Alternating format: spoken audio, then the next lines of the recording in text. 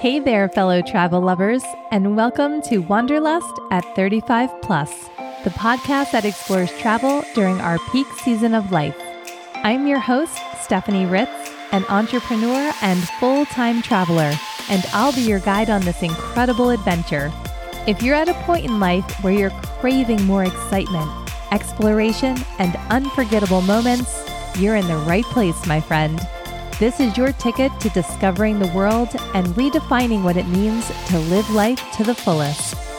In each episode, I'll share practical tips for making travel a lifestyle and take you behind the scenes of travel life as I share the ups and downs of life abroad.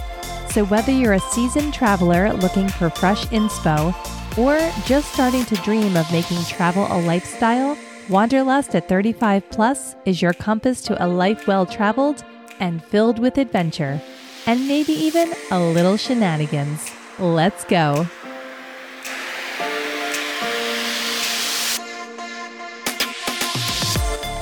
Hey there, travel friend. Welcome back to another Tuesday Travel Quickie. As you probably know, I'm all about the business class experience. However, there are times when budget airlines come into play. So let's settle the debate on whether you should consider a budget airline or bypass it and just pay for a more full-service experience. Personally, I'm glad that the budget airlines exist.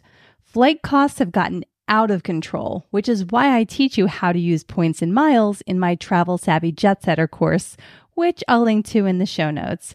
This is how I'm able to fly around the world on long-haul international flights on almost no cash. But for short flights, where you're more likely to pay cash, I'm a fan. You're likely not ever going to see me fly a budget airline for a long-haul flight again, though. I did it once, and even with an upgraded lay-flat seat, it was awful. I booked a flight from Buenos Aires to Miami on Avianca. I didn't have a lot of flight options, and I was able to pay for the entire flight completely on points. I did pay an extra fare for a lay-flat seat because this was going to be a long journey.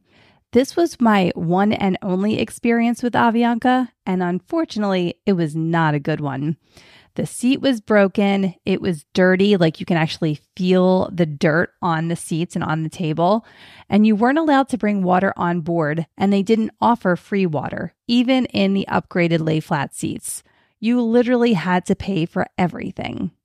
And this is common feedback with these low-cost carriers. So never again, if I can help it, will I ever fly a budget airline for a long-haul flight. However, I have flown budget airlines for short flights, and I absolutely think they're worth it. If the flight is less than like 3-4 hours and I'm paying cash, I would consider all of my options. I've flown Jetstar, JetBlue, Southwest, Breeze, and I've had great experiences on all of them. You just need to level set expectations. It's going to be a different experience. But before you even consider booking it, you have to add up the costs. Budget airlines are known for nickel and diming you, so do a little research. Go to Google Flights and see all of your options. If the low-cost carriers seem like the best option, look at all of the fees before booking. Fees you'll want to consider include checked bag, carry-on bag, and seat assignment. These all vary by carrier. The other consideration is baggage allowance. Some airlines will not let you bring overweight luggage, even if you're willing to pay for it, so look at the full picture.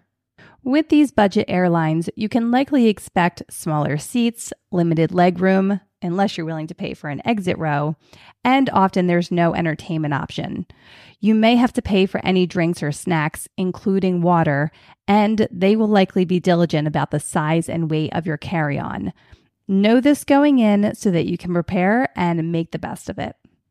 I'll be flying Jetstar a couple of times around Australia while I'm here, and I had to add up all the fees in advance of booking to make sure that it didn't make more sense to just book Virgin or Qantas and have a nicer experience. If the cost makes sense and the baggage allowance works, then for a few hours, I can handle the budget airline experience. Last time I was in Australia, I flew Jetstar exclusively, and every time I had a consistent experience and was prepared with what to expect, so I didn't hesitate to book them again for this trip. I have a blog article about my Jetstar experience, which I'll link to in the show notes if you want to hear more specifically about this airline. But I'm also a big fan of Southwest in the US. And this is a controversial one for Americans. People either love them or hate them.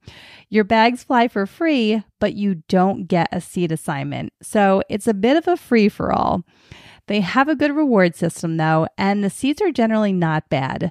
But you have options with Southwest to try to get a better seat assignment if you're willing to pay a little more. And I appreciate the option because for those who don't have the financial wiggle room, you're still getting a cheap flight and you don't have to pay for your bags. And some budget airlines can actually create a really lovely flight experience, some more than others. I would say JetBlue, for example, has done a great job with this as a low-cost carrier. But sometimes all it takes is one bad experience and it sets the tone for any future decisions to fly with an airline. So keep an open mind because everyone's going to have a different opinion based on their personal experience, like I had with Avianca. I also like budget airlines as a good option to get to another airport on the cheap so that you can fly out of a bigger hub that has more flight options. When I fly budget, typically I'm paying for all the upgrades on my flights, sometimes because I have to with the amount of luggage that I have, and other times because I want to have the best experience possible. So all of this really depends on your travel style and if it's an experience you're willing to compromise on. Based on a recent Instagram survey I did, most of you agree that having the option is worth it. So that's where I stand on budget airlines. I say, under the right circumstances, absolutely book them. Until next time, my friend, grab your food and drinks in an airport lounge before boarding your budget flight, and it will be smooth sailing. See you next time. Thanks for listening and being a part of our Wanderlust at 35 Plus travel community. I hope you're feeling inspired and excited to start planning your next adventure. Be sure to subscribe so you never miss an episode. And if you enjoyed our travel chat, a 5-star rating and review goes a long way in helping other travel lovers to find us. My friend, this is the perfect time to write your own travel story. So whether you're a newbie, a seasoned explorer, or a solo traveler, now is the time to fulfill those travel dreams and start making memories. Until next time, remember, life is short, but the world is wide. Let's make every moment count.